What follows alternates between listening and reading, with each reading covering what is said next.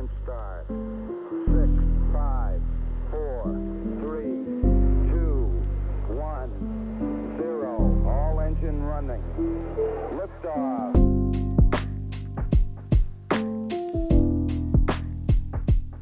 Jonathan Yee. Mr. Diamond. We are close to the end, Yes, we are. and I don't know exactly what end are we talking about, Johnny. I think we're at week 15. Last time we lied and said week 13. Yeah, that's when you know, right? That's when you know that things are when our minds are not, right quite there anymore. Our heads aren't screwed on right. That's when you know it's like, oh, we're nearing the end. So I believe we're going to week 15. And you have been doing better than me because you're still waking up on time, and you've been running. I have not been running as much. Well, I mean, you're still ahead. Yeah, well, the competition's over. Yeah, it is. I think it ends like officially this Sunday or something like that. I think so as well, but the competition's over, but school is not. We have one more week, and we're actually like pleasantly ahead of I think everything. I think we pretty much wrapped up all of our week for the school year. Now we're just like recapping, prepping, and then we have finals. Yeah, and on top of that, I think. Well, actually, no, it's not on top of that, but yeah, I mean, the indicator for me is I have my assignments written on my whiteboard, and those assignments are gone, and there's just empty class names without any assignments under it, and it's a great feeling. And every time I knock down another thing that I need to do, like I know that's the last time I'm going to be doing that assignment forever. Yeah, must be a great feeling. I know my time in some of these classes are coming to an end because I'm working on a take home final Uh two huh. weeks out from my final date, which is, that must tell you something. But I'm working on my final. Our final should be done pretty early too. So I'm looking forward to taking half a week off of school and getting some stuff done, and should be nice. Yes, sir. Should be nice. Now we're talking all of this, but we actually have a really good episode coming up right now, right? And this is courtesy of a very good person, amazing being. I am making it sound weird, but Andrew, why don't you introduce who and what we're going to be talking about? So today we have a very special guest. His name is Dr. Nakjiri. He's a tenured professor at CPP and has done a ton of work at CPP to develop the astronautics program at the school. And he's one of the directors of the astronautics. They call it the astronautics laboratory. Along with Dr. Edberg, they work together to create like an amazing curriculum, and they've started some awesome projects and are some you guys will hear a little bit more about this, but both Dr. Edberg and Dr. Nakjiri have some really awesome design projects that they have us do, and just they have great reputation. So super awesome professor, amazing guy, super smart. He's super big brain, as some of our friends would say, and yeah, it's a blessing to have him at the school, and I love working with him, even though I don't get to work with him as much as I wish I could. Right. So, you know, it was a great conversation that we had. We hope you guys enjoy it. We hope it's very informative. And if you guys have any questions and if you guys want to bring him on again, because we do mention that in the podcast, then please email us or reach out to us in the ways that you guys do. Some of you guys have reached out to us through LinkedIn and stuff like that. So we will respond. So yeah, but we hope you guys enjoyed the episode. Dr. Nakjiri, thank you so much for being here with us. You are a great professor at our school. For those of you who don't know him, he's a professor of astronautics, and I'll let him explain who he is and what he does. But he's a great professor at Cal Poly Pomona. So go ahead and take it away, Dr. Nakjiri. Yeah, hi, and thank you for a quick but very kind introduction. So, it's my pleasure to be here. I was excited to hear more about what you guys are doing here, and I think it seems very interesting. I'm gonna, see if you can explain a little bit more after this. What is your, basically reason and objective for this podcast? Because I think you're on a very interesting track over here. But yeah, anything that you want me to say about myself first, or anything that is necessary to start? Yeah, if you want to, you have quite an impressive, for lack of a better term, like course. You've had Career, career, educational career. Yes. educational career, and you've done so much for our school as well. So if you want to talk about that for a little bit, and then we could get into more of the other questions that we had. Yeah, I can definitely talk to that. So I think I would start from the um, early on, and basically talk about what I did as a student, basically, and what was my interest and how I get in here into Cal Poly Pomona. But technically, it all professionally starts from my graduate school over here in the U.S. and um, I was in aerospace before. I started my bachelor in aerospace engineering, and then I moved here to California. I went to University of California, Irvine to work with a very particular advisor that I wanted to do my PhD with, and that was mostly in orbital mechanics and astronautics. And eventually, I had to finish my degree very quickly because he was leaving school. Wow. So I doubled everything that I had to do for the last few years in my grad school, which actually opened a lot of interesting doors for me. But um, I knew always that I wanted to, go to university, so that was one of the first choices in terms of career.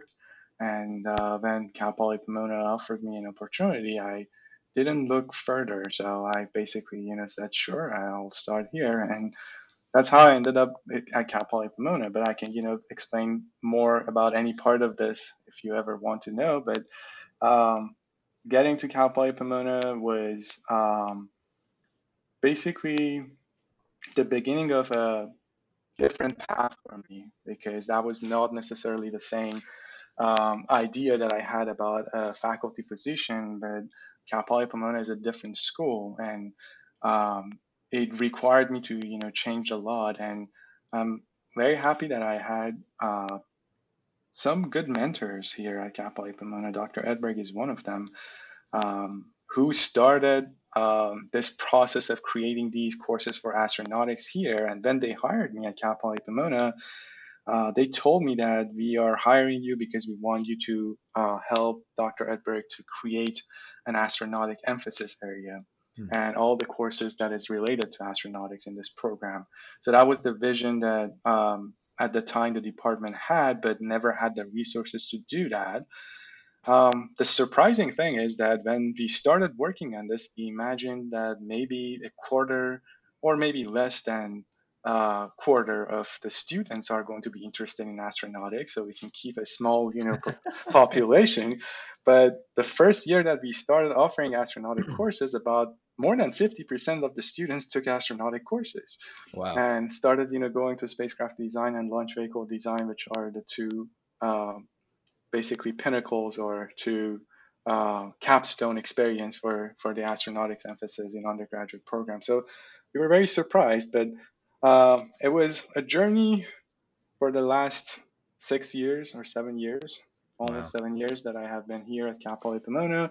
And I think a lot of that comes from the work that Dr. Edberg started many years ago, and also a lot of collaboration that I had with different people at school and outside school, especially JPL, that helped me to, basically find things that are interesting for our students to explore. So that being said, it's, just a, quick way of telling you why I'm here now and what is the state right now, but definitely I can, explain more on any part of this if you're interested. But tell me about your podcast. I like to, hear about why you're doing this and what is the purpose that you started this. Yeah, do you want to take it, Johnny, or you want me to? I think, Andrew, you can take it on this one, man, and then I'll add in. Yeah.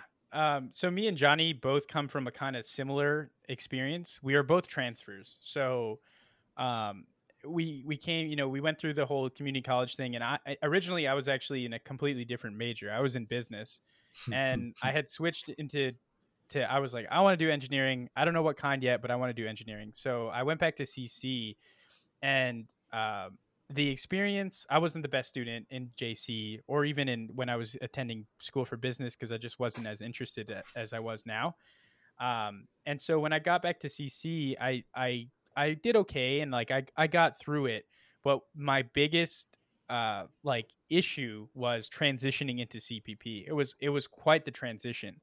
And so I went from a JC where I was taking 3 or 4 classes, 3 really maximum, and then my first semester at Cal Poly Pomona, I took 7 classes, and it just totally threw me for a loop. I told Johnny I had so many like bad days at school for my first 2-3 weeks, because I was just like, wow, I'm not going to make it through this major. I'm not cut out for it. I can't do it.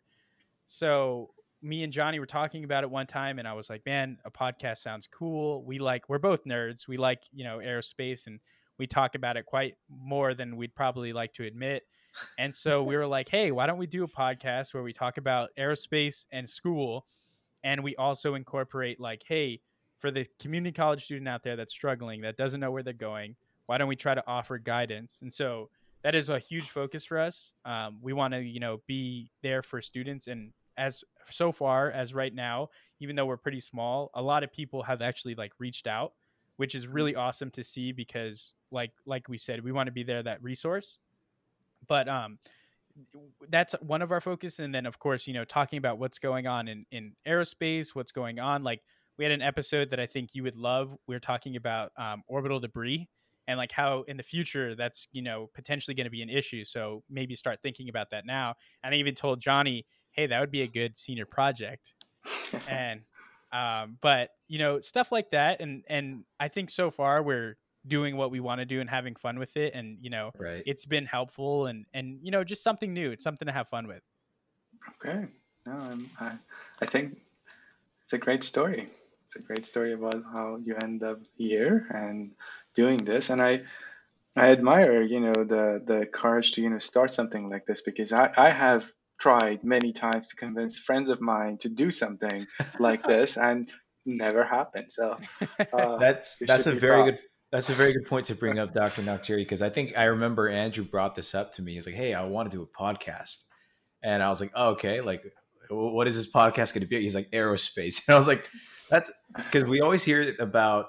I don't know how often you heard this yourself, Dr. Nocturi, but I tell people, "Hey, I'm in aerospace engineering." Like, that's really niche. That's really Yeah. narrow, and I kind of had that same mentality when it came to this podcast. I was like, "We're only going to talk about airplanes and rockets and something in that realm." And he's like, yeah. I was like, okay, I guess maybe there's an audience out there for that, and maybe they want to hear what we have to say. And uh, lo and behold, I mean, at the end of the day, even if there is no audience, I think we're really enjoying ourselves. And it's just a bonus to be able to get input from people saying that this is actually helping them out and extremely informative. And so uh, yeah, I think Andrew's the one that really pulled me in, and I just was like, okay, I guess I'll do it. But we're having a lot of fun along with this, so can't really That's complain. that's wonderful.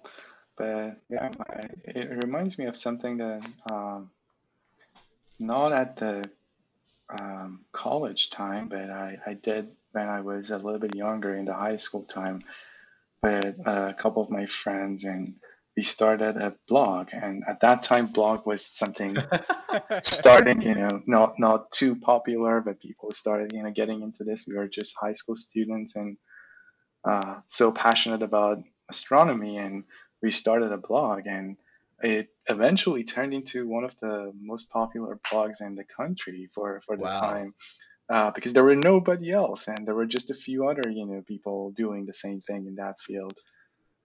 So yeah, keep doing what you're doing, because if you like it, you will definitely have the audience for it, and it's just a matter of time until you can create the interest and um, the platform that you're looking for. And I definitely see a lot of good points in what you're doing.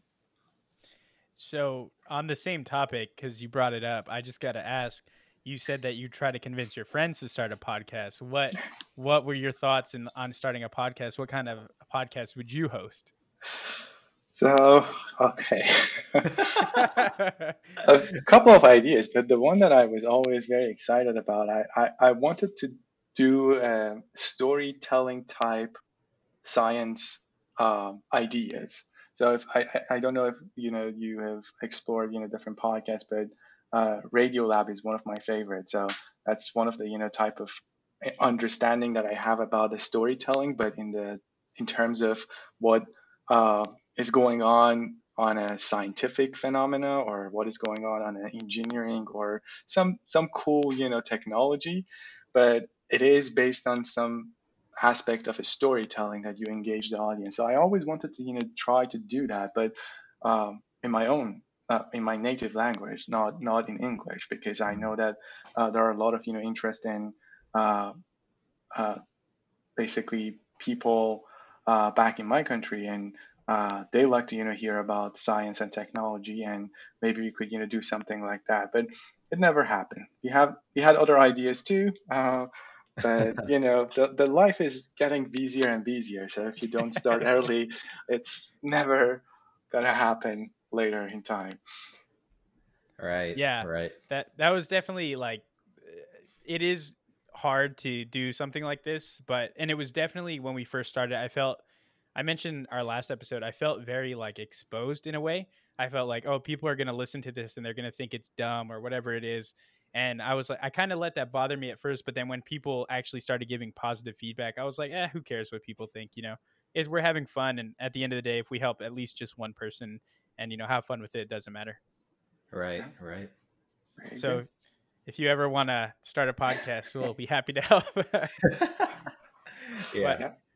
But Yeah, the logistic is so it's usually very difficult to figure out at the beginning.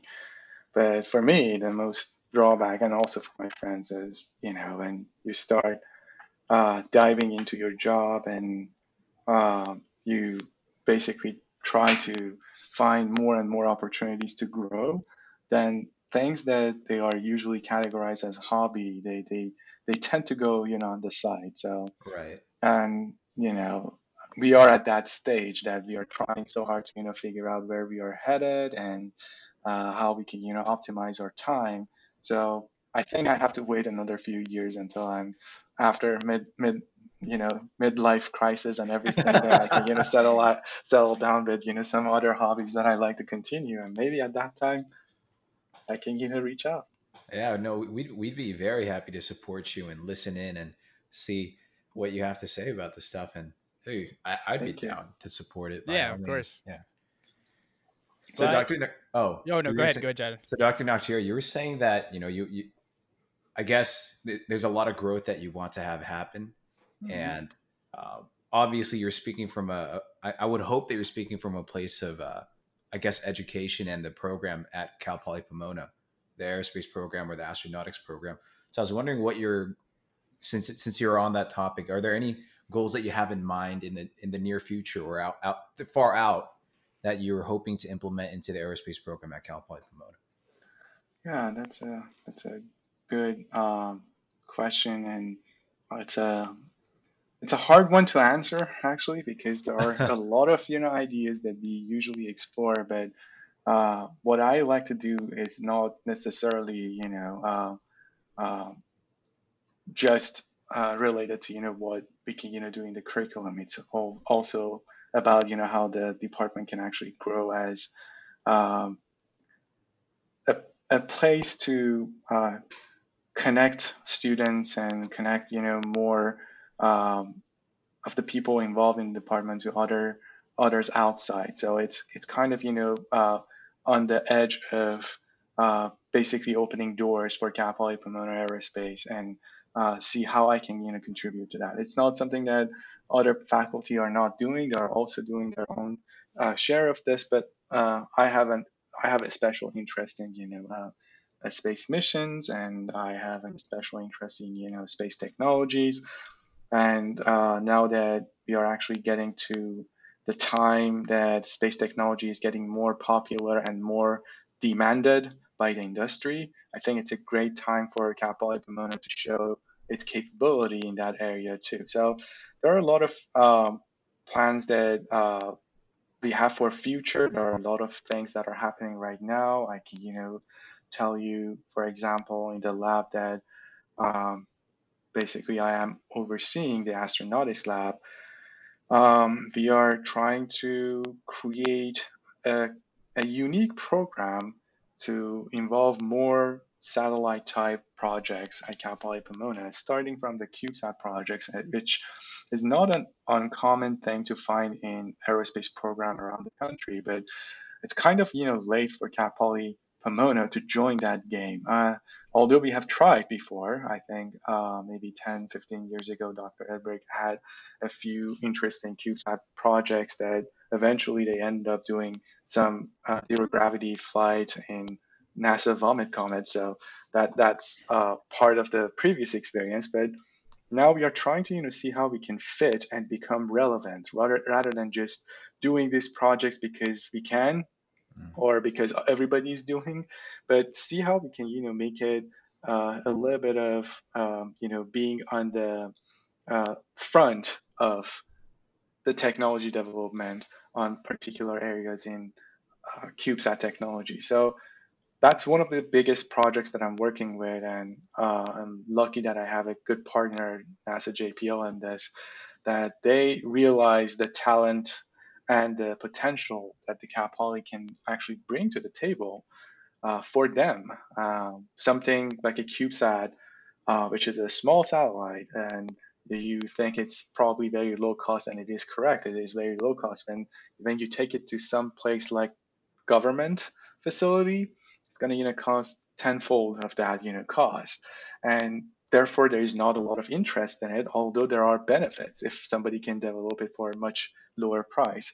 So that's why universities are interested in this kind of technology, because they don't have that overhead, and they can get involved in technology development and do something interesting. The problem is that most universities that they do CubeSat, they only have a very primitive payload to fly on those CubeSats. So they become kind of, demonstration of what we can do, not an actual scientific instrument that can provide a lot of data and be relevant to the technology and the field.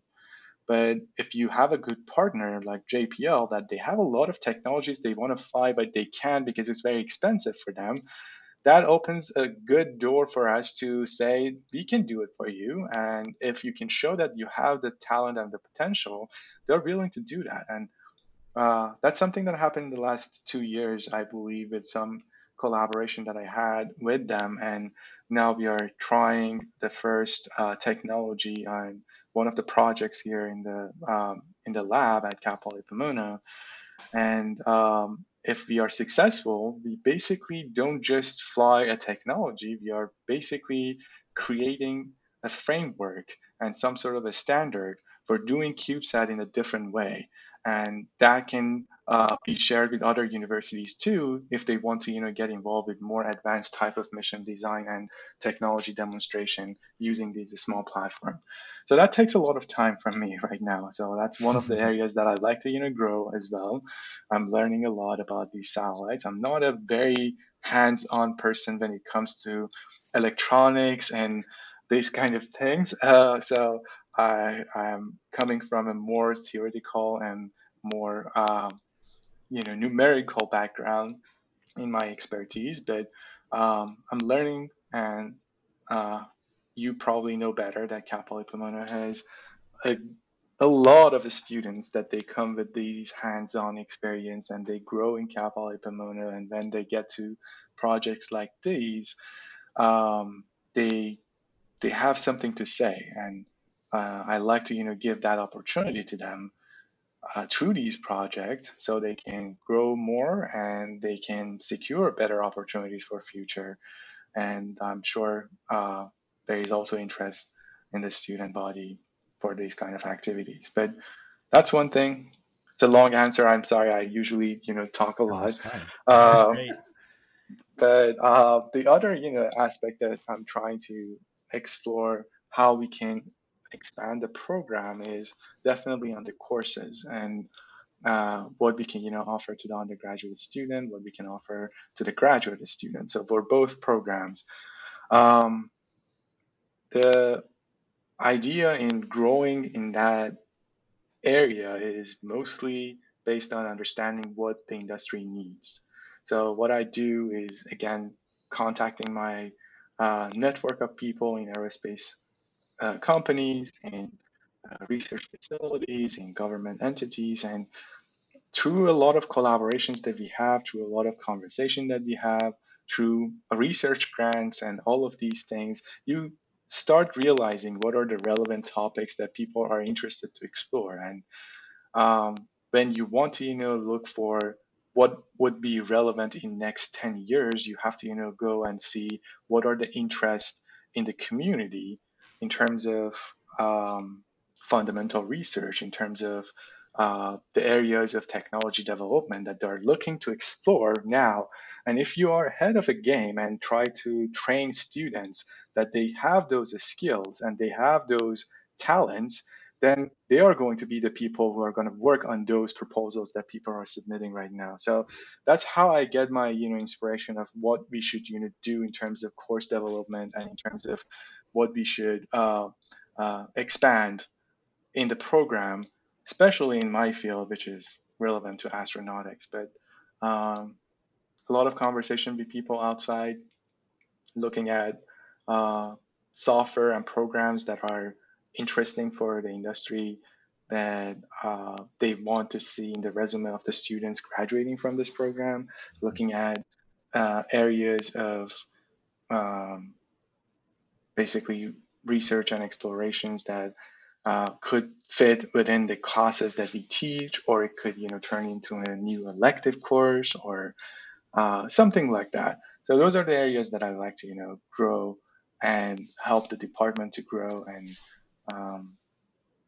I think we have done a quite large number of those in the last few years, especially with the effort for doing the semester conversion, which was a nightmare, but also an opportunity because we had that quick way of introducing a lot of new courses and creating, a new path for students, which we ended up using that opportunity and creating astronautic emphasis area here in the program. Yeah, I would say that, I don't have a ton of experience with your projects necessarily, but the work that I heard that you and Dr. Edberg do as well, like the projects that you guys are able to get or secure for Cal Poly Pomona, just every time blows my mind. And, every time I hear about it, I'm like, Johnny knows this from firsthand experience. I feel like every time I hear of a project, I'm like, oh, I want to do that. And it was just today I heard about another project from you, and I'm just like, man, there's so much to do in such short time. But like every time I hear of all the cool things that are going on at CPP, it just blows my mind. So yeah, I would say you guys are doing a great job with it. Yeah. Thank you. Yeah. Dr. Noctur, you got to understand, Andrew just wants to do everything. And it's really great. Like yeah, he's very passionate. And so he just hears of a project and he immediately wants to jump on it. And so yeah, that's what he does.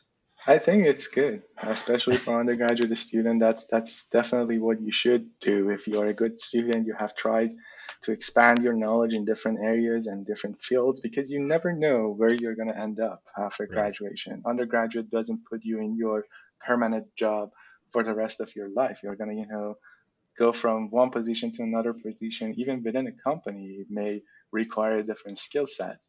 And if you have that experience, even a small experience from your undergraduate, projects, that can be significant to start a new project in, your next position. So that would be definitely a wise advice to give anyone to try to expand and diversify their knowledge when you are an undergraduate student.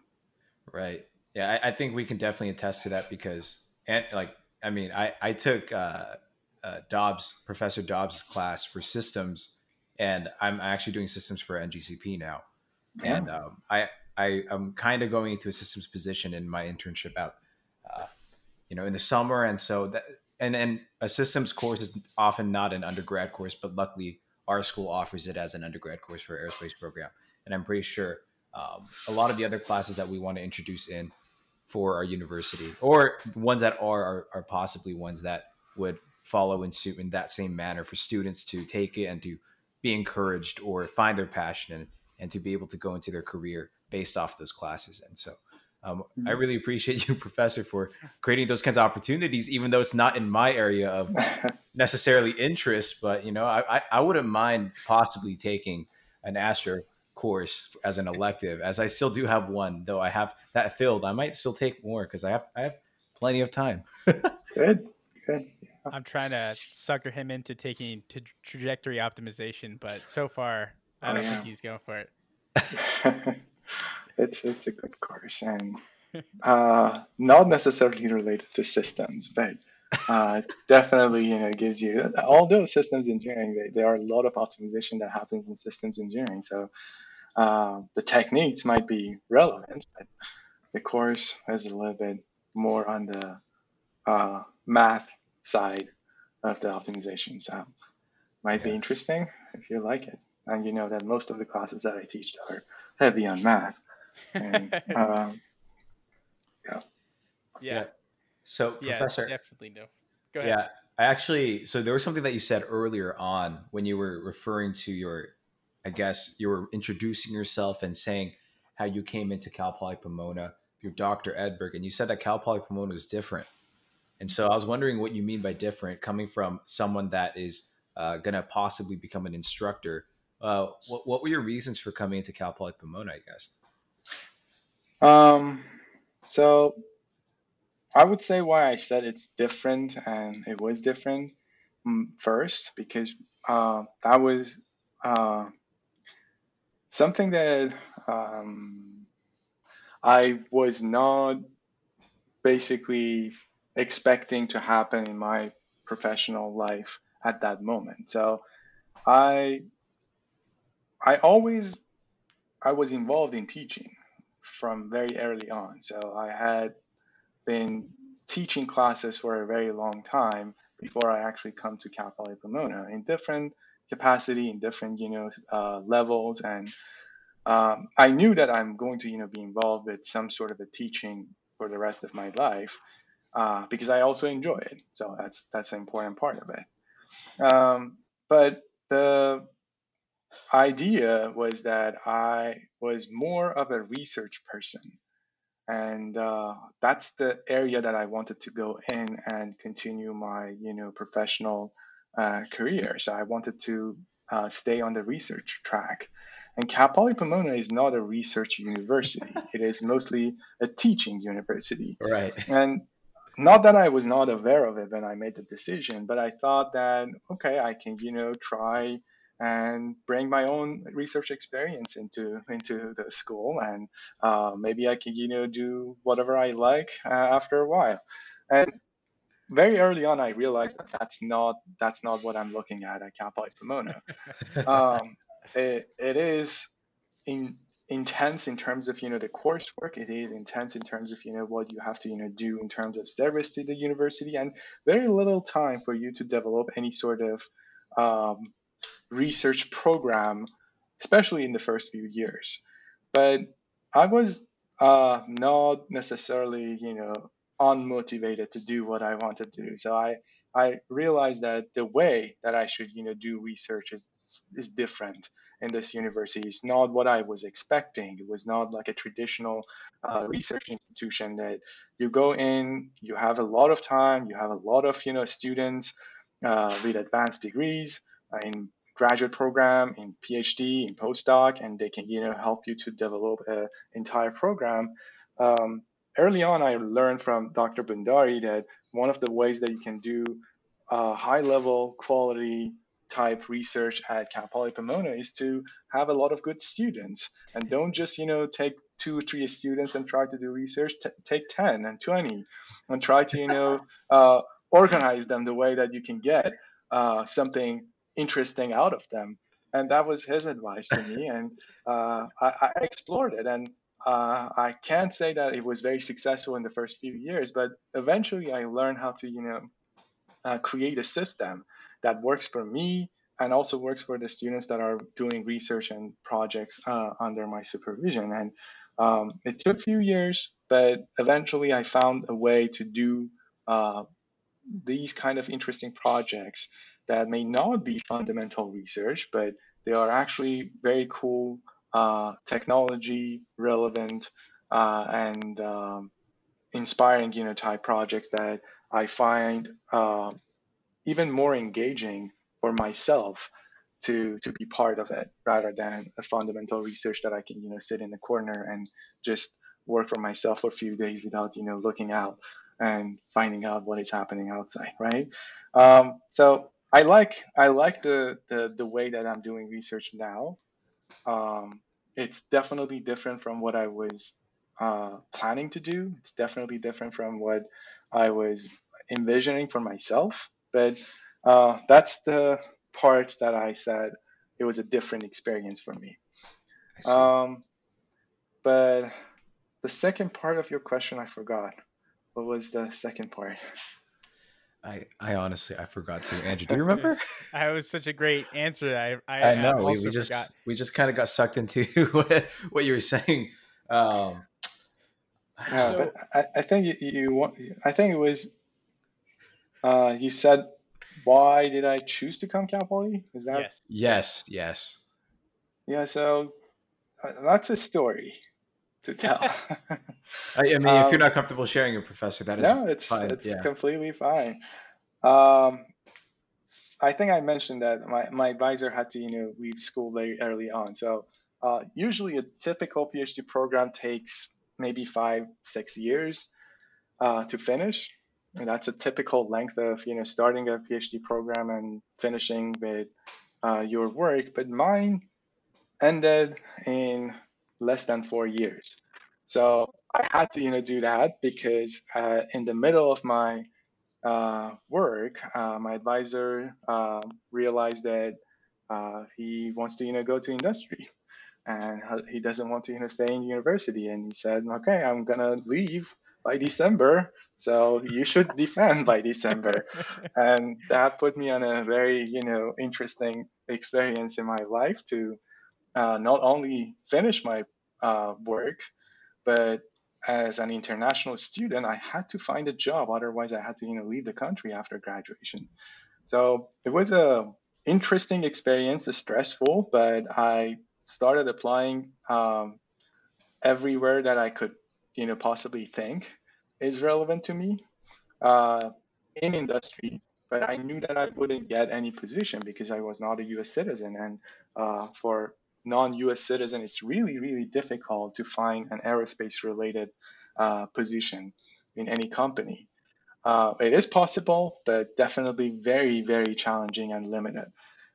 So I was not hoping to get any position. So the plan was to find a postdoc position, which is technically what you do before you become a professor in a university, before you get into a tenured track position or tenure track position, you go on a postdoc. And what the postdoc does is it's giving you time to search for a faculty position while you're still doing research in a different group.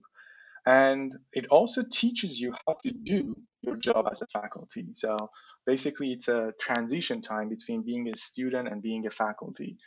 And it's a great experience. And I was basically trying to find a postdoc position that is relevant to my area. So I was in conversation with multiple places, including NASA JPL for postdoc positions. And before I get an answer, uh, I basically got an answer from Cal Poly Pomona. And how did I apply for Cal Poly Pomona? That's basically I was invited to give a talk while I was still a PhD student to the AAAA chapter at Cal Poly Pomona. Hmm. And it was an invitation from Dr. Ahmadi, which invited me to come and talk. And we talked after that, and he told me that there is a open position later on, if you're interested and you're graduating, maybe you want to apply. And I did apply, and I didn't apply to any other school to be a faculty because I needed to get my postdoc position to go to any research school. So that was the only school that I applied for a faculty position. And when they offered me the job, I went to my advisor and said, okay, I have a faculty position. It's a 10-year track position, and it is here. It's not too far away, so I don't need to even move or change anything in my lifestyle. And do you still think that I should look for a postdoc position? And he said that if you're crazy, because the whole point of the postdoc position is to get into a faculty position, so why do you want to do that? So, and that basically, ended my search for anything else, and I accepted the position. And then I started, thinking about anything else that can come out of that. But not a very exciting story, but No, it's really good. it's really a true good story. And it's also, as corny as it sounds, you never know what opportunity you're going to get when you go do something like a talk and you end up talking to Dr. Ahmadi.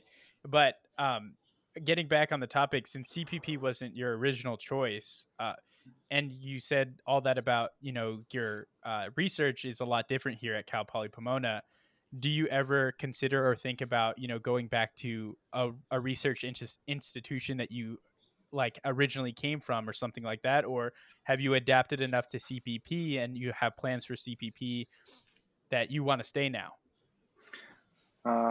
So again, very interesting question and very relevant to what we were talking. And the honest answer is, and I don't like to admit it, but I have to. So a lot of my friends that they didn't go through this path and they went to research university probably don't like that. But now I don't value fundamental research the way that I value the type of work that I'm involved in.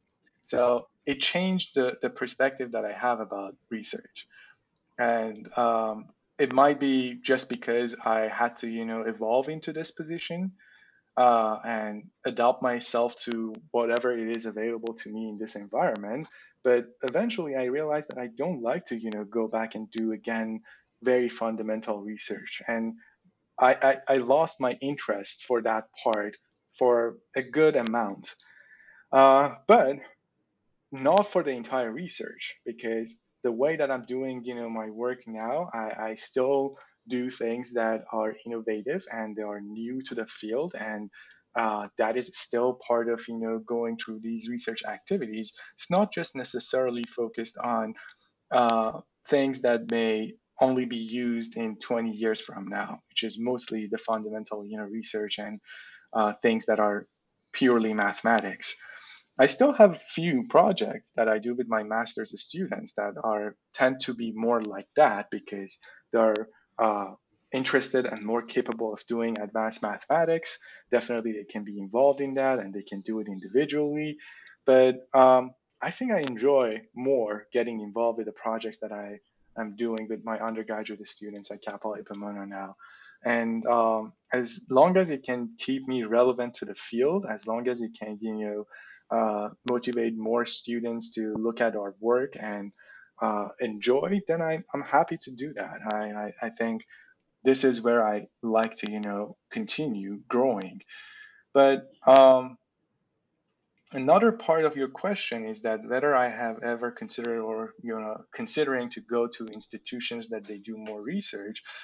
I think this is again something unique about Cal Poly Pomona, that as a faculty, if you are a faculty in any research university, at least for the first 15 years of your time at that university, you are bounded to work so hard on securing any research funding possible that the pressure of getting money to continue your research is going to drive majority of your decisions on what you want to do.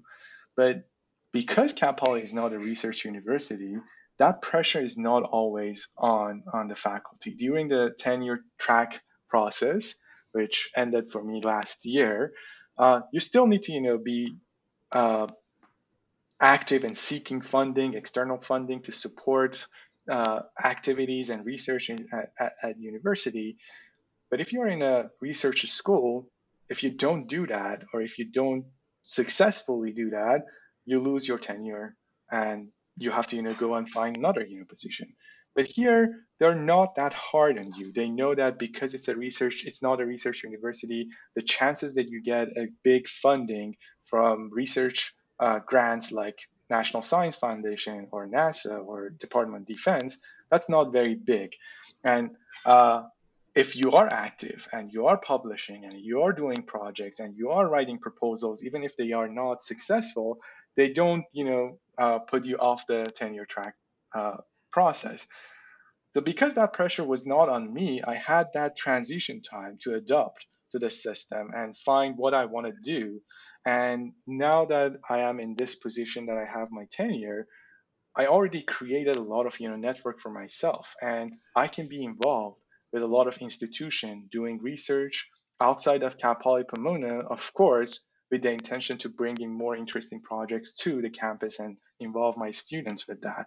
So I like to basically keep that balance, but I can be involved in some institution. That's what I'm basically planning to do to add a little bit in the activities that I do outside of Cal Poly in terms of research, being involved with different institutions or companies that they like to have people doing research for them, and that is basically something that I can afford to do now, especially but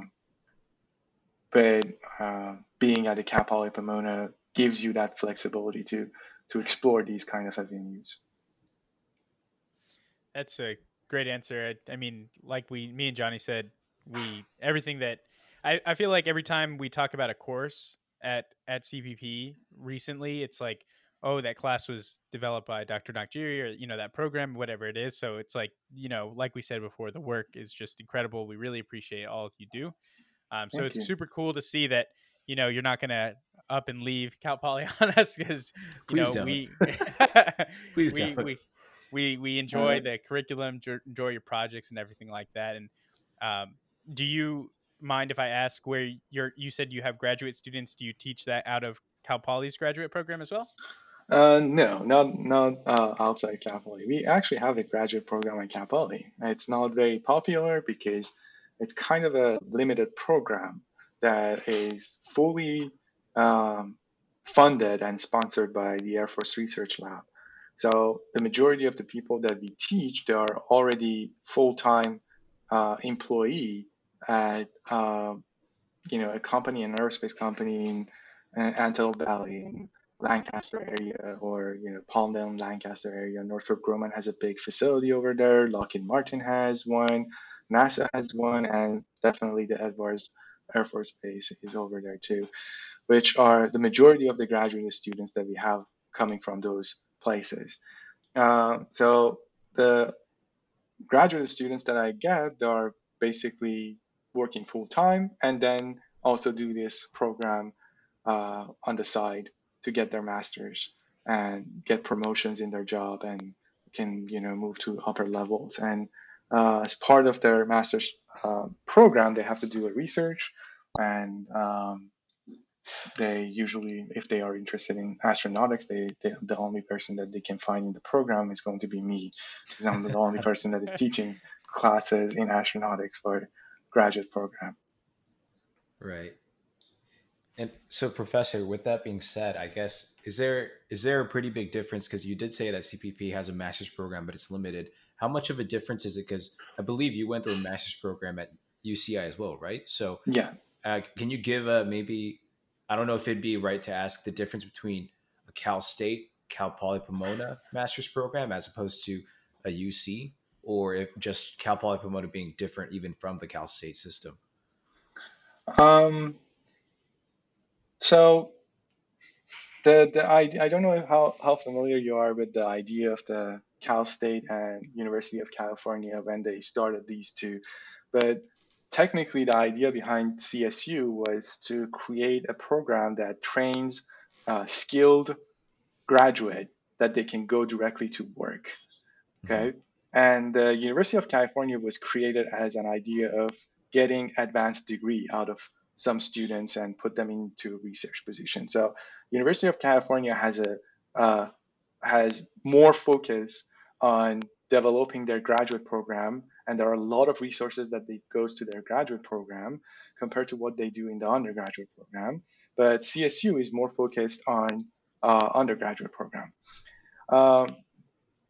There are always, exceptions. For example, CSU Long Beach, they decided at some point that they wanted to spend a lot of money and spend a lot of effort in their graduate program too. So they ended up developing their graduate program, and they are doing a decent job over there. But majority of the CSUs, they are focused on undergraduate program and undergraduate teaching. There is a big difference between universities that they focus on graduate program and universities that focus on undergraduate program. First of all, there's a lot of money that goes to those universities that they have big graduate programs in terms of external support. So those external support make the university capable of investing more in their high-end facilities and research facilities that are not necessarily possible at the CSU level. And because of that, they can keep getting more and more money because they have those infrastructure developed at their universities and campuses. So a lot of research happens over there, and a lot of fundamental research and very innovative research happens at University of California campuses. But there are not a lot of activities in that regard happening in most CSUs. There are few, including Cal Poly Pomona, that are very, very active in undergraduate program in terms of doing something relevant to research and innovative work and scholarly work. So I think the big difference is the level of the type of projects that you see in these two type of educational institution. And I think, again, in terms of resources that goes into doing research in either one of these facilities. But definitely, if I want to, choose to send my kid to a university for undergraduate program, I wouldn't do that. I wouldn't like to, do that with a university that spends most of its resources on a graduate program. I like to do that at a university like Cal Poly Pomona, because one example that I can tell you is that when I was at UCI, I lectured a class few times, and I was also a TA for a majority of my time, teacher assistant, and the classes, undergraduate classes, they are huge. The dynamics class for the mechanical aerospace program that I was in had more than 300 students in the section, right? So 300 student means that you never get a direct interaction with your instructor. You never get any sort of basically experience to sit and talk with your instructor, to engage in the class or anything like that. But here at Cal Poly Pomona, we try to keep this the class sizes about 30 to 35. Sometimes we have to go over, especially in this COVID time that we had limited budget. But we usually try to keep it around 30 students, because 30 is a manageable number for someone to actually get personal with the student, engage in conversation, have time to meet them. And that's a very different experience. And I think that's why the quality of the undergraduate education in CSU in general, and at Cal Poly Pomona specifically, and when we want to talk about aerospace program, it's very different from other universities you can find in California. It's mostly because of that. Yeah, that's a really good point, because on my orientation date, Dr. Nakjiri was actually my, I don't know what you would call it, but you came down and you gave us like a briefing and overview of the aerospace program. And I remember asking somebody, oh, like, who is that? Is that like somebody that just helps out with it? And he was like, no, he's one of the professors here. You'll get to know him quite a bit. And I thought it was so crazy that like you're, our professor, but you're coming out, helping us out, do this thing. and you showed us a picture of the aerospace department, and it was just this really small group, a few professors, and I was like, wow, I really like this. This is really cool. So Mhm. yeah, I think that it's really great. Especially, I know I wanted to have that like personal connection with my professors and talk to them, which I think like is super important. And I think that's like really, really, really cool that we're able to do that here at CPP. Yeah, I agree. And Right. we I are mean, we are enjoying that too, especially as a right. faculty. We enjoy, being involved very closely to the activities that happens in the department with the students, and also as a member of the faculty of this department. I think a small size department makes it uh, very personal to us too. So we are considered as a family. So it is a lot of acknowledgement of what Dr. Ahmadi has been doing, although on the student side, he's the chair and he might be a little bit scary in some places, but I don't know that. But in terms of, being our boss and the person who created this environment at Cal Poly Pomona, I don't think that anybody else could do that. And just compare this with other departments, and I'm sure that although all departments they feel very smaller size and very close to each other, but they're not as close as the faculty of the aerospace engineering department. And it's very important. It's one of the reasons that uh, people like this department. A lot of students like this department. We have very large number of students that they want to transfer to aerospace program from different programs in Cal Poly Pomona, and a lot of faculty they like to come and teach in this department. So um, I think that's very important for us to keep it personal, keep it um, something that creates those connections and interactions between the faculty, staff, and students. Uh, and although we have the largest aerospace only program in California in terms of student body, we still can make it very student focused and student centered experience for majority of the things that we do in this department. Yeah, and I agree. And you mentioned a lot of people and professors want to transfer in. I've definitely told Johnny that, maybe at the end of my, career in industry, I would consider coming back to teach at Cal Poly just because the environment, and it seems like the connections that I've developed, at least at the school, just have definitely changed my outlook on how I want to kind of attack my career, I guess you could say. Mm-hmm. Yeah. Right. I mean, it is a dream of both of ours to eventually kind of go into a teaching position as well. I think we both have a desire to be able to. I remember we actually had a homework assignment for a composites course. And this is something that Dr. Coburn came up with, but the homework was to make a homework. And I remember Andrew was like, I love this. This is great. And he was like, I could really imagine myself being a professor after, doing this. And I was like, oh man, I guess that might be your thing, Um, We'll but see. We'll see. yeah, I think it is really important. I think that was a driving force for me as well. And I think what you're saying, Dr. Nakjiri, regarding uh, for an undergrad course, at least, where would you want to go or where an individual should go? That was a driving force for me because I had the ability to go to UC, but instead I chose to go to Cal Poly Pomona.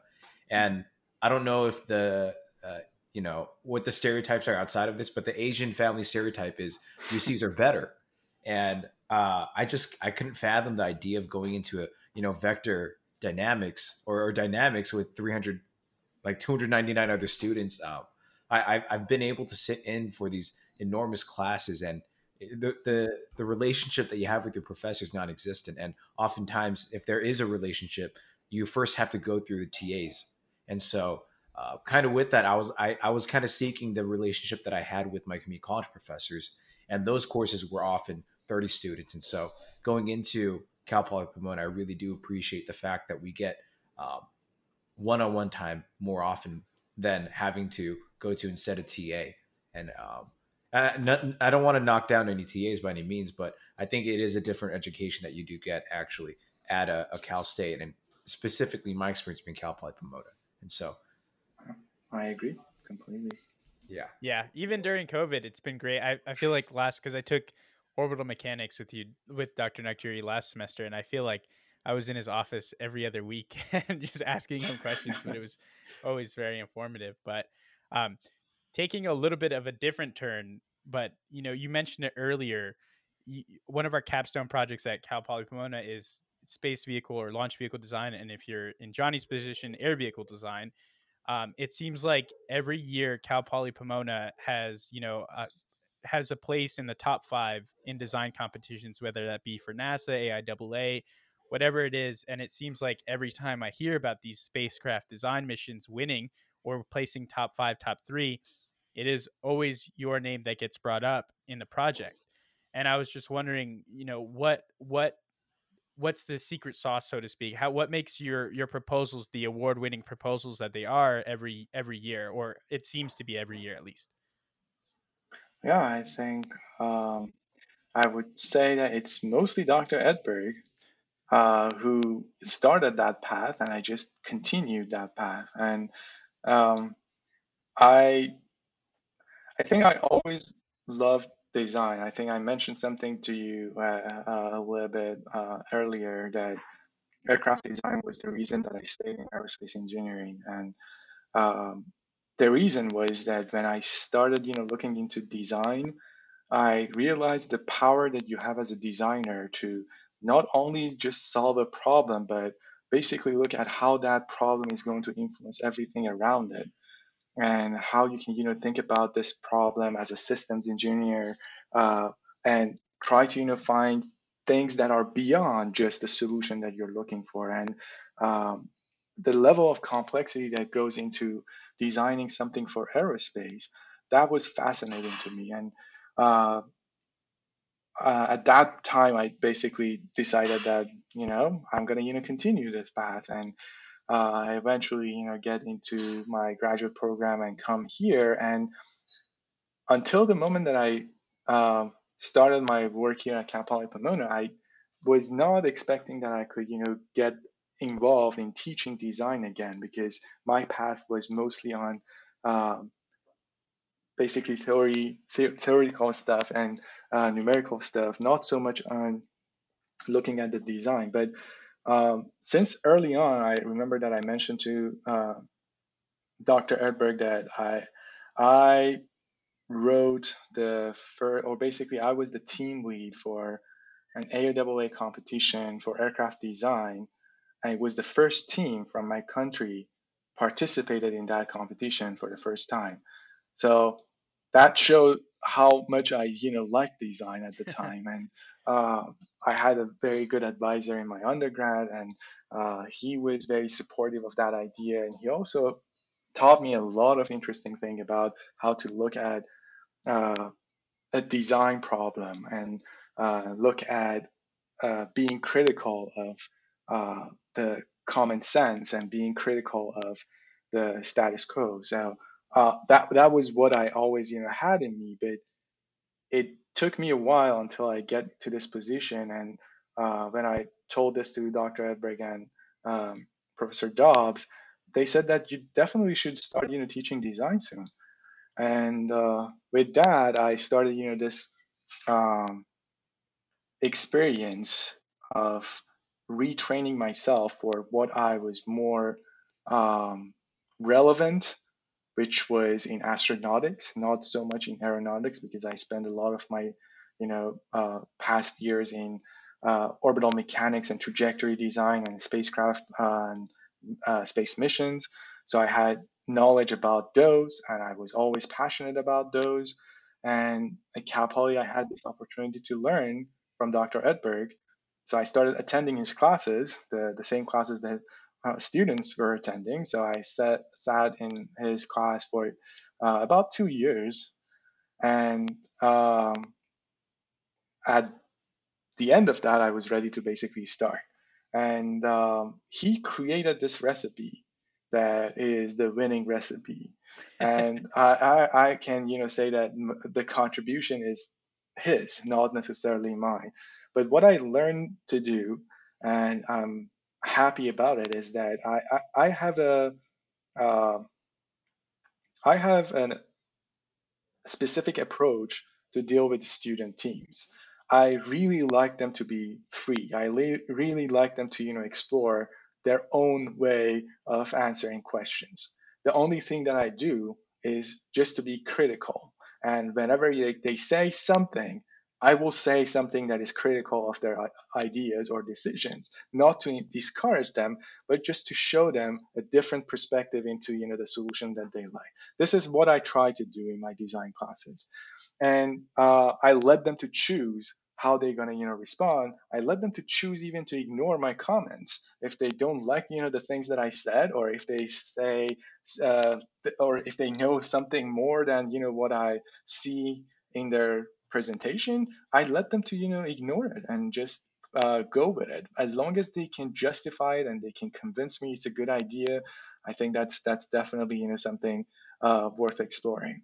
And we were lucky, and also not just lucky, but building upon a great program here at Cal Poly Pomona that trains the students to this level that when they come to the design, they already have a very good skill set. They know systems engineering. As Johnny mentioned, it's not something that is always taught in undergraduate programs. It's usually a graduate level understanding of design and systems. But our students, they get that training early on, very early on, actually, right? And they get the opportunity to learn a lot of interesting tools and softwares. They get to work on interesting technical projects. And when they come to the design class, they already have the knowledge. What Dr. Edberg actually says at the beginning of the class is that in this class, we are not teaching you anything. We're just helping you to use everything that you learn in order to get this design into the place that it should be after 1 year of working on it. So I followed that, but I tried to bring a little bit of my uh, approach into the design. And Dr. Edberg is no longer teaching spacecraft design, so it's mostly my course to develop now, and he's more focused on the launch vehicle design. And I don't know if you know, but he's starting to go to the retirement. So these are going to be basically the courses that he wants to be involved before he officially stop teaching at Cal Poly Pomona. Um, but yeah, there's no secret. The secret is the training that the students get throughout this program, and mostly trust the students and believe that they have creative ideas. And if you guide them to mature that idea, then it becomes something interesting, and that's what we should do. So there is no cookie cutter idea that you can teach in design that is going to be successful. It's always about how you can promote creativity and innovation and let the student explore it. That's what I think about teaching these courses. Now you mentioned, if you don't want to get into it, this is fine as well. You mentioned you let the student run with it, but if they have an idea that you're not necessarily too fond of or you don't think it's valid, you tell them, prove me wrong. Have you ever had like a maybe a program or a project that you let them run with it and it became a little bit too down that road where you were like, wow, okay, maybe we're going the wrong direction with this, and you had to step in and intervene? Yeah, definitely, more than once. So this is something that happens, and this is actually one of the reasons that I do it, because I want them to realize, where they go wrong. I give them feedback. If they realize that they can still continue, they can do it and they can prove me wrong. Maybe they get to some point that they can show that no, this is a good idea. I can prove that this is a good idea.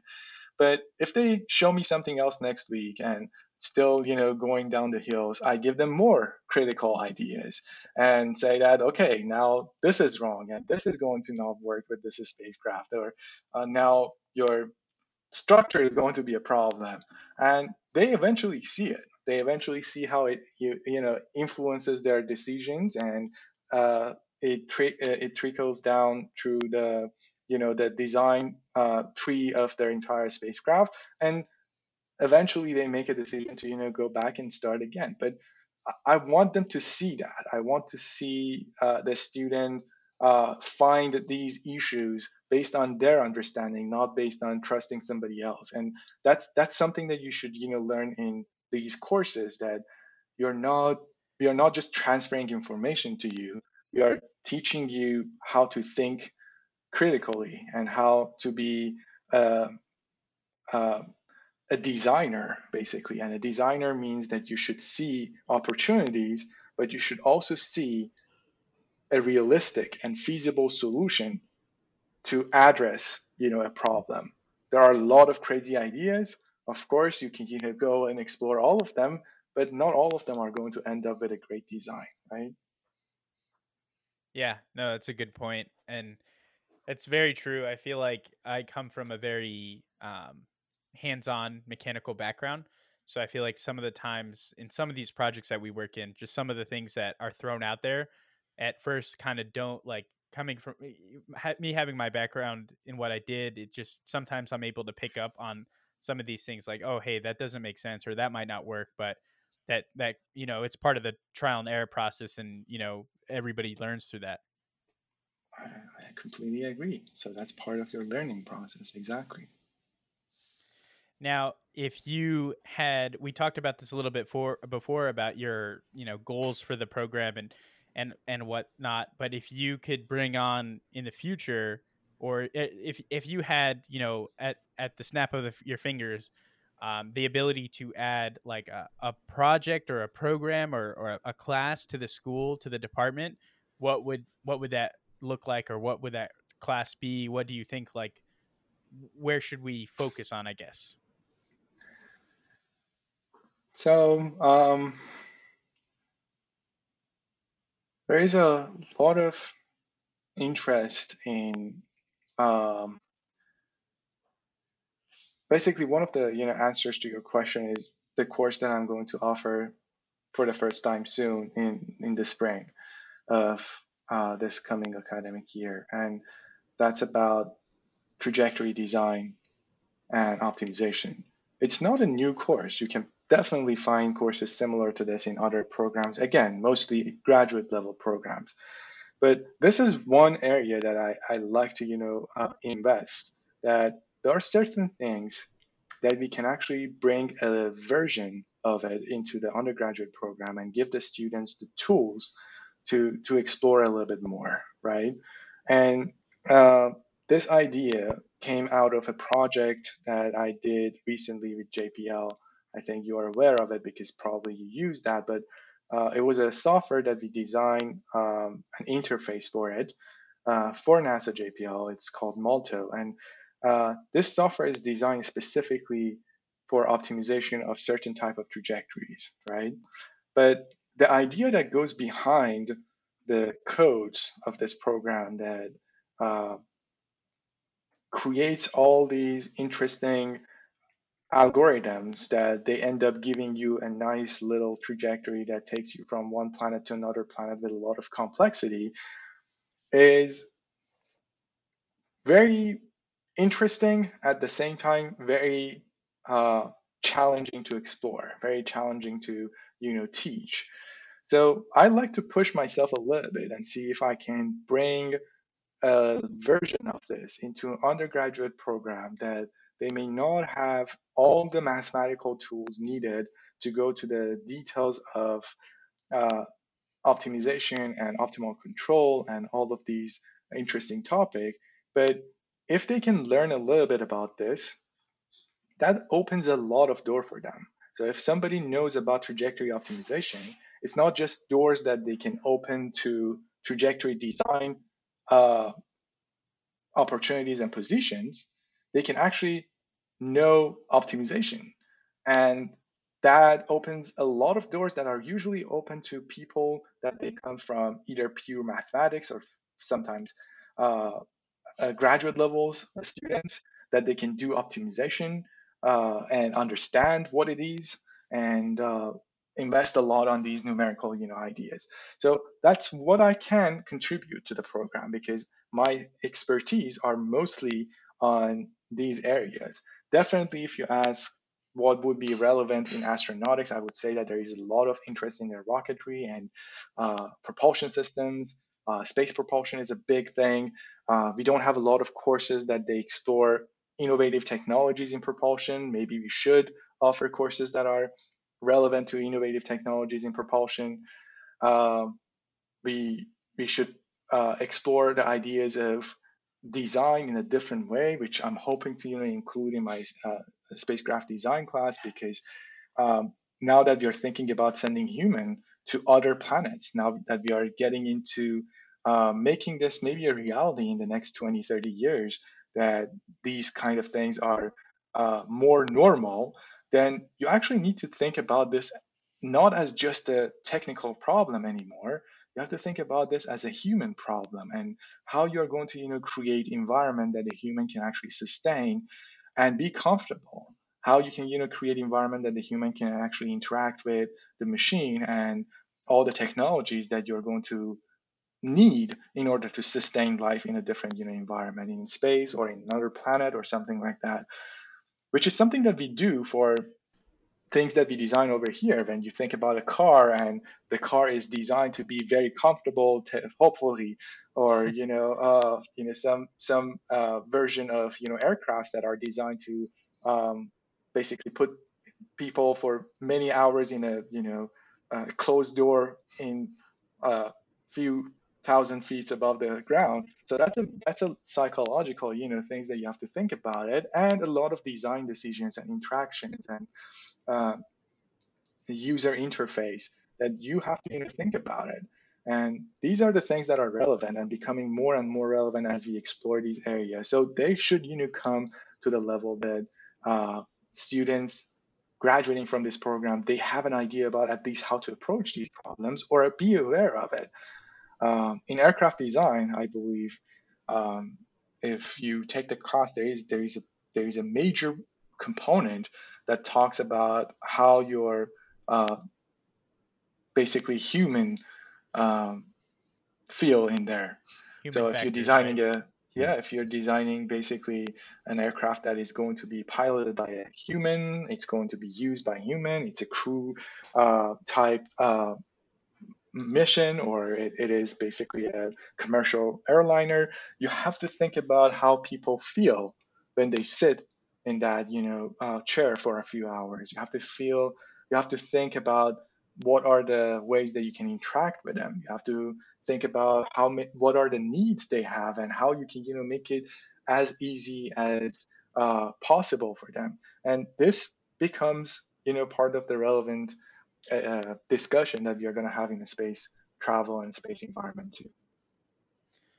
That's yeah, no, it's a really good point. As we, it's weird to think about, but yeah, 20, 30 years out, now we have to start thinking about those conversations now. The dynamics of space travel is quite literally changing as we're going through it right now. So it's interesting to see how that'll play out, and how that could potentially change spacecraft design and launch vehicle design. Because I think it's this year that you guys actually have a manned mission spacecraft design project, right? Yeah, we had a crewed mission. By the way, I like the word crew. Yeah, sorry, yeah.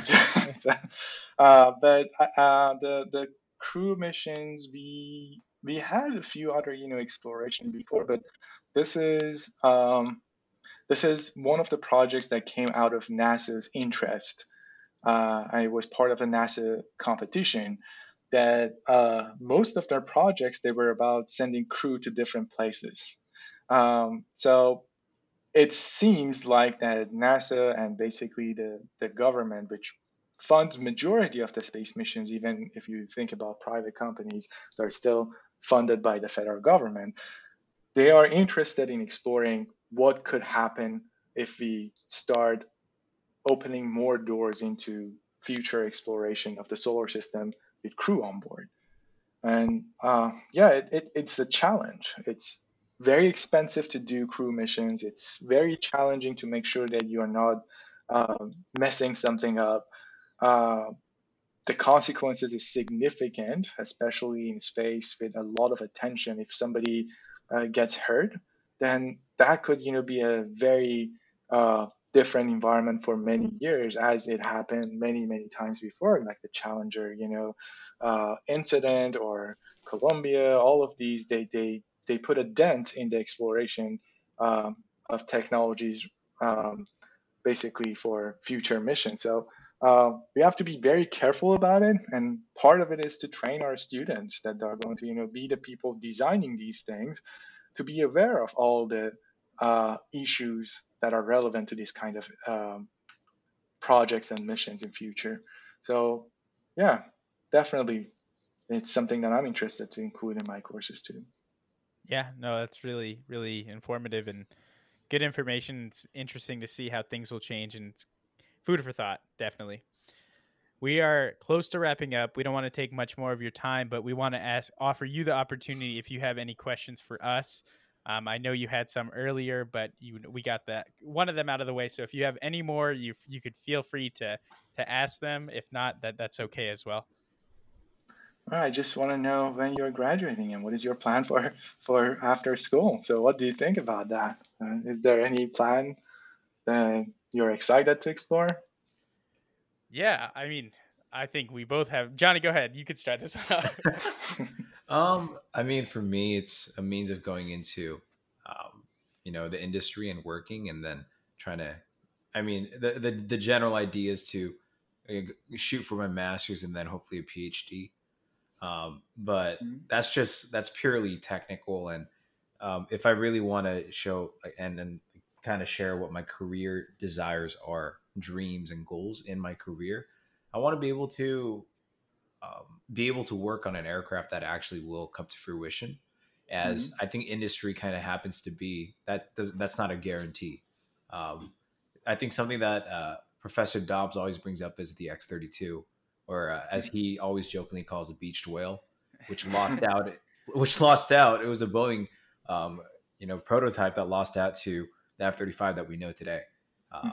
So that being the case, I want to be able to proudly be able to see a plane up in the air and say, hey, that's something that I worked on. And that's regardless of whether I'm in design or if I'm in systems or some position, but I want to be able to say that my handprint is on that airplane. And so that's like my big goal. And another thing is I also want to, and this is something that just comes from my background, but I used to teach coding. And so I have a bit of a software, I guess, foundation. And so I'd hopefully be able to go into industry, and if not systems, be in a place where I could implement and meld the idea of software a lot more closely with aerospace beyond what it is now, artificial learning or machine learning and that's kind of what we're kind of going into. We're doing actually a senior project that kind of does that with Dr. Situde. But yeah, that's I kind of want to do that too, and I want to try to. The hope and the optimistic approach is to revolutionize the way that testing is done, or the way that flight is done through this kind of stuff. And so that's my goal out there. But that's just a really quick way of putting it. And hopefully I answered the question. I mean, if you have any other questions to follow up with that, then I'd be happy to answer them though. I think that was very interesting, and I think you mentioned that you're also interested to be involved at some level to teaching as well. Yes. At some point in life, and both you and Andrew mentioned these, which is I would say it's a responsibility of anyone who is successful in their career, that you should share that experience. You should somehow bring it to the next generation, bring it to people that they can use that motivation, even just to go up and get to explore interesting and amazing opportunities. And I think this podcast is an example of that. That's why I really liked it, because it gives something for maybe a group of people to be excited about, to to come to aerospace program, to go to an aerospace job, or to know more about the college life or anything like that. Those are part of giving back to the community and trying to create a realistic picture of what they should expect. So Right. yeah, definitely think about that. And I think um, you're on the right path. So Thank you. good luck. Yeah. How And about you, Andrew? Yeah, so me and Johnny are both class of 2022. So me and Johnny have a similar idea in mind. I originally I planned prior to Cal Poly Pomona. I was like, hey, I'm gonna get my degree. I'm gonna get into industry. That's it. I'm done. But now that I got here and I've met some great professors, and I really realized Dr. Coburn actually did a podcast with Dr. Paul Niesenson from the Hmm. mechanical engineering department. And he said something that really resonated with me. He said, I realized when I was an undergrad that I just started actually learning like what I was doing. And I was like, wow, that really resonates with me because prior Mm. to, being in CPP, I was just, running around learning what I can. But now I'm in this position where I'm actually learning, I'm retaining material. I'm like, in a good position, I think. And I'm proud to be. And so now CPP has actually made me consider higher education and going into my master's. So that will remain to be seen where I go and what I decide to do. But of course, I want to get a job. But like Johnny, I don't necessarily know my exact path yet because I have originally intended. When I was in JC, I thought, wow, orbital mechanics, that's what I want to do. But then I got into CPP and I was like, wow, structures is what I want to do. So now I'm like, what do I want to do? I still don't know. I have time to decide though, like you said. But I think my biggest goal, and I've said this on the podcast before, is I want to see my hardware, whatever it is, land on another planet, whether that be, a moon, a comet, an asteroid, whatever it is. I want to be there. And I don't know, I'm sure you've seen it, like where they do the NASA JPL thing where everybody's out on the lawn and they have this TV up and everybody's watching the countdown. I know that if I get that experience, if I'm able to see my hardware touch down on another body, I will just absolutely break down in tears, and that's what I want. So that's my big goal, as terms of where my career goes. And then, of course, like you said, just being here again in the department, professors have had such influence, like Dr. Coburn and you, Dr. Nakjiri, who's really made me consider, hey, maybe after I do my time in industry, I could come back and, share my experience because I've had, the best professors I've had in my life. I've been here definitely. So I would want to give that same opportunity and same experience to future generations if possible. Right. Well, I'm glad to hear that. So good luck to both of you, and continue what you're doing. And I'm sure that you find more support from people around you to put you on the right path anytime that you need some help and guidance. There are a lot of people in this community that they can actually guide you through that path. So use that opportunity, and um, at some point you will return and share more with other people. So Yeah. So when we come back for our interviews, hopefully you're still here and you're the one that's gonna potentially offer us those jobs. we'll see. Well, on that note, thank you so much for your time, Dr. Nakjiri. It's been absolutely incredible. A lot of good information. We really appreciate it. Thank you. Thank you so much, Thank Dr. you. Nakjiri. It was a pleasure for me too. All right. Awesome. And on that note, Johnny, I guess we're out. bye, guys.